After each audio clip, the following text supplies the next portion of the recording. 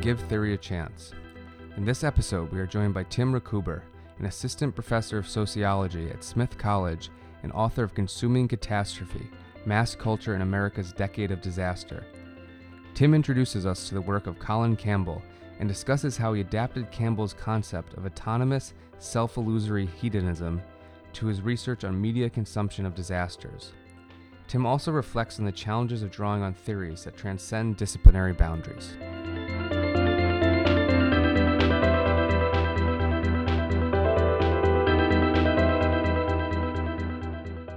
We are here today to talk about Colin Campbell, and I'm just wondering if you give us a short introduction to who he is or what he's known for. Colin Campbell's a sociologist at the University of York who studied the sociology of religion, cultural change, social theory, and consumerism.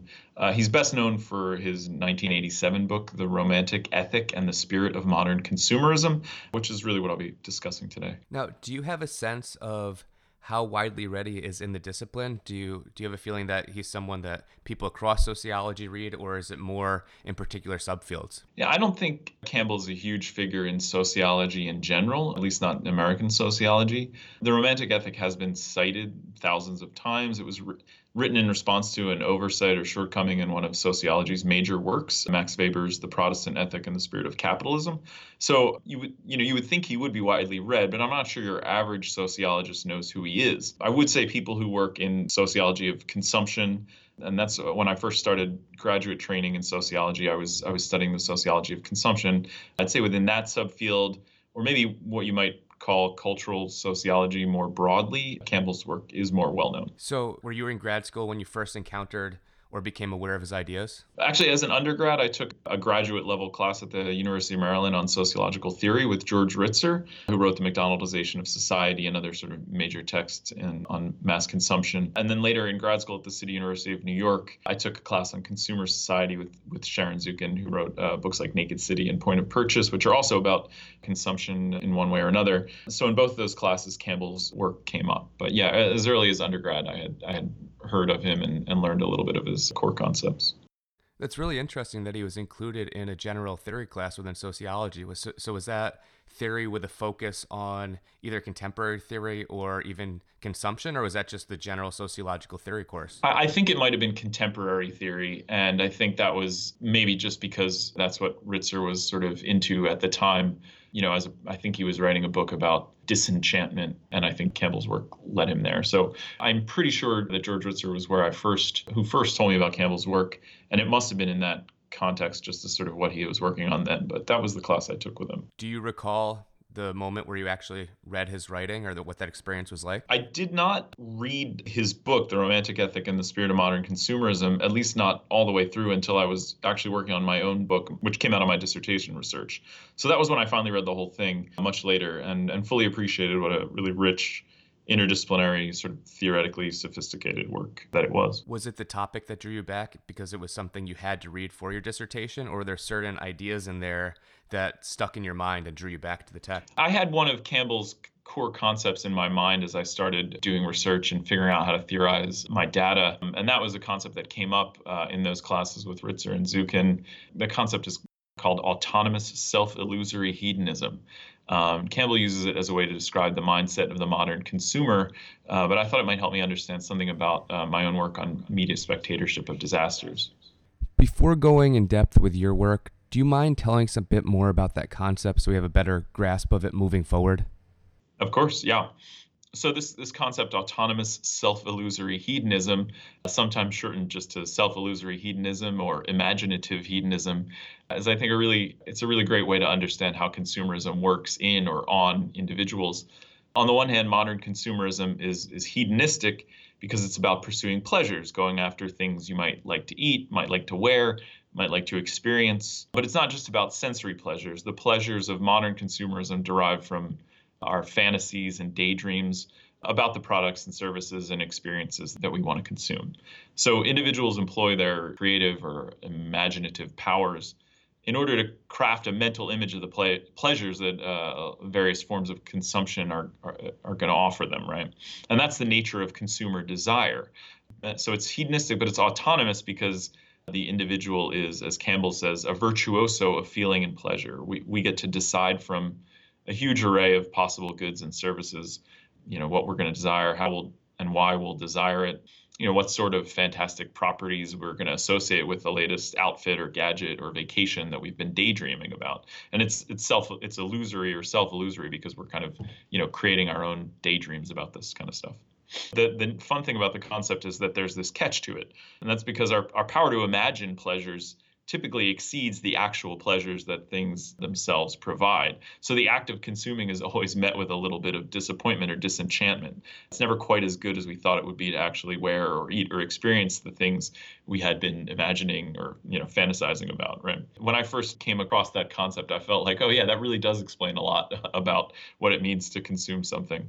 Yeah, so that constant desire of want, but that always tied into some level of disappointment. Yeah, absolutely. And so for Campbell, this means that modern consumers always tend to be a bit disappointed with reality and to return again and again to fantasy and imagination, attaching their desires to something new, something novel, and then again being newly disappointed when those desires are consummated. So it's this sort of constant cycle of consumerism predicated on fantasy and disenchantment and new fantasy. And that explains a lot about, how consumerism works from a kind of social psychological standpoint.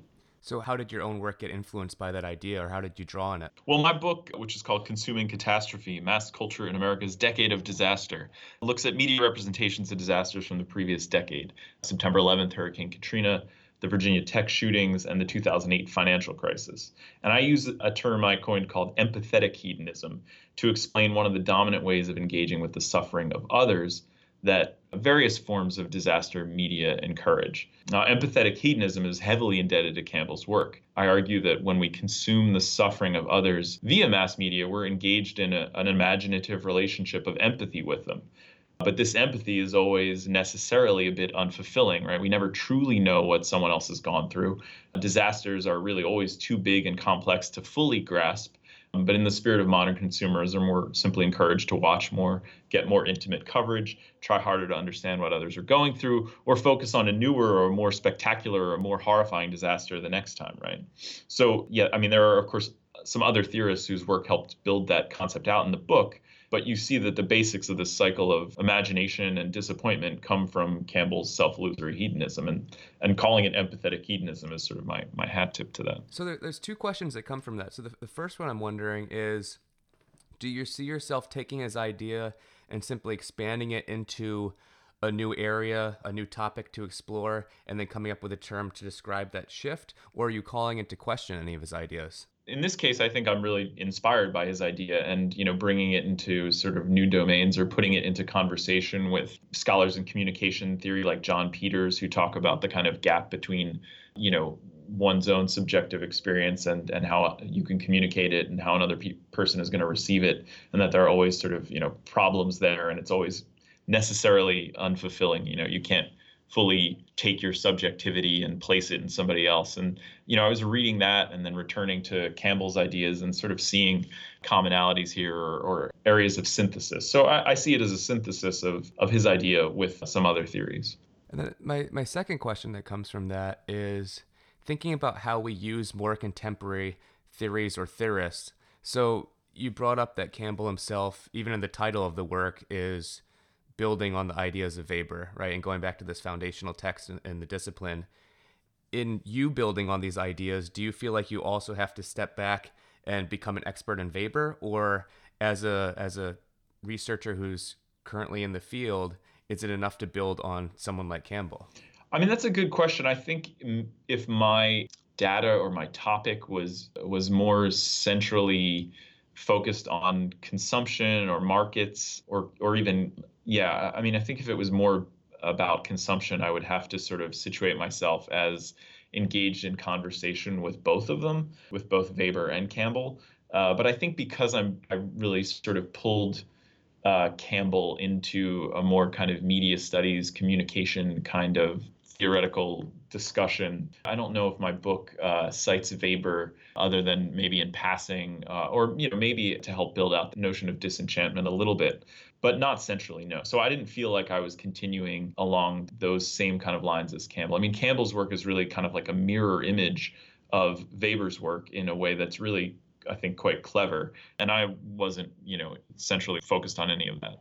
One of the things that's often celebrated in academia is this idea of being interdisciplinary in some way. And it seems like you're actually doing that. You're taking the sociologist and, like you were saying, putting them in communication with people from communication theory. Is it challenging to work across the disciplines in that way, or has that been more of just a productive experience for you? I mean, I think intellectually it's really productive because, you get to make connections that seem maybe even obvious at times, but they're discouraged by the disciplinary boundaries that you come up in, right? And I've always been a person who just wanted to find stuff out. And sometimes when you want to find things out, there are sociological works and sociological theories that get you there, and other times there are works in media studies or communication or cultural studies that get you there, that help you there. And a lot of time there is interesting sort of overlap or areas of synthesis, but the way most of us are trained in graduate school doesn't always allow us to sort of see that. So I've found doing interdisciplinary work is really great. It allows you to make connections that other people didn't make, probably because they just weren't exposed to the same combination of disciplinary fields. I think where it's tricky is that when you have to present your work as belonging to a particular field that you want to get a job in or that you want to publish in or whatever, then it becomes a tougher sell. And I think maybe that's one of the things that has prevented the Romantic ethic and the spirit of modern consumerism from being sort of fully embraced as sociological canon. It's because it's very interdisciplinary work. He's trying to answer sociological questions, but he uses historical methods and literary analysis, and he ends up constructing kind of a social psychological profile of the modern consumer. So it's kind of all over the place. And I think, I love work like that, but it's difficult to sort of emulate and it's difficult to place within a concrete field. Yeah, I'm also constantly amazed by how much of a barrier the ocean provides. So it seems like there's these scholars that you find in the UK who've had profound influence, and they're just not quite as widely read when you drift into American sociology. Yeah, I think that's absolutely true, and especially true for sociology of media and sociology of culture. I think there are a lot of great UK scholars that do that stuff, and I think to a certain extent that kind of work or those kind of topics are a little bit more mainstream among European sociology. At least that's my sense of it. But yeah, that American sociology I think is still much more about production than consumption, to say the least. Sometimes it's a little bit of a more difficult question, but I'm curious if your relationship to Campbell's ideas or the work has changed since that first encounter that you had in grad school. So you've been working with these ideas for a bit and you've published this book that was well received. Has anything changed about how you read or use his ideas? Well, I mean, I think the thing now is that I feel a little bit more ownership. I have my own kind of spin on it or take on it. I feel glad to, as they say, keep the conversation going, since Campbell's work was an influence on me and maybe my work will influence some other people. I mean, I don't know if I'll return to the concept myself in future books. I think the disaster book was kind of my main statement on it, and the empathetic hedonism concept is maybe the end of my really substantive engagement, at least in terms of producing knowledge, the end of my substantive engagement with Campbell. But, I think it's a book that I will try and teach at some point again. And it's a concept that I think I will, often find myself suggesting to students who are doing this kind of work.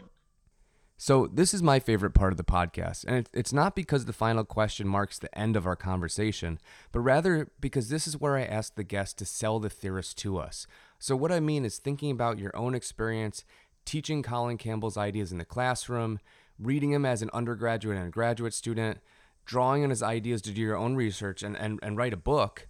What would you tell undergraduates, grad students, and in this case, the larger discipline, what would you tell us for why we should engage with the task of reading Colin Campbell's work and thinking through his ideas in this contemporary moment?